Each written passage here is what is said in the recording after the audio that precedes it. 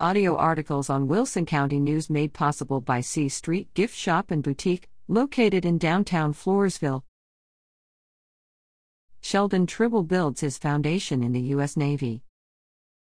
Meet U.S. Navy electrician's mate, Second Class Sheldon Tribble of Floresville. He is currently an instructor at the Navy's only boot camp. He joined the Navy at 23, believing he needed a foundation to build on. My grandparents and my dad were in the Air Force, so I'm the only one that joined the Navy. But I chose a great path.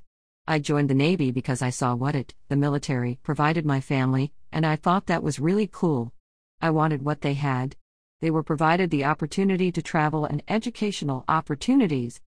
Tribble's first command was USS Sterett, DDG 104, where he grew as an undesignated fireman.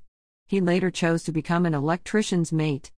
I think the Navy has given me a lot of opportunity to grow personally, professionally, and given me a kind of broader perspective on exactly what life is. I had a really good mentor at USS Sterett. He showed me that I could do whatever I had my mind on. Tribble teaches basic Navy knowledge to recruits, including how to recognize Navy ships, aircraft, and ranks. They are taught the NATO phonetic alphabet and time-critical risk management, and learn American military history. Tribble also covers naval policy and expectations for equal opportunity, sexual assault prevention and response, and professional etiquette. Recruits are also taught skills in personal accountability, like basic personal finance and retirement planning. He's found that he enjoys teaching.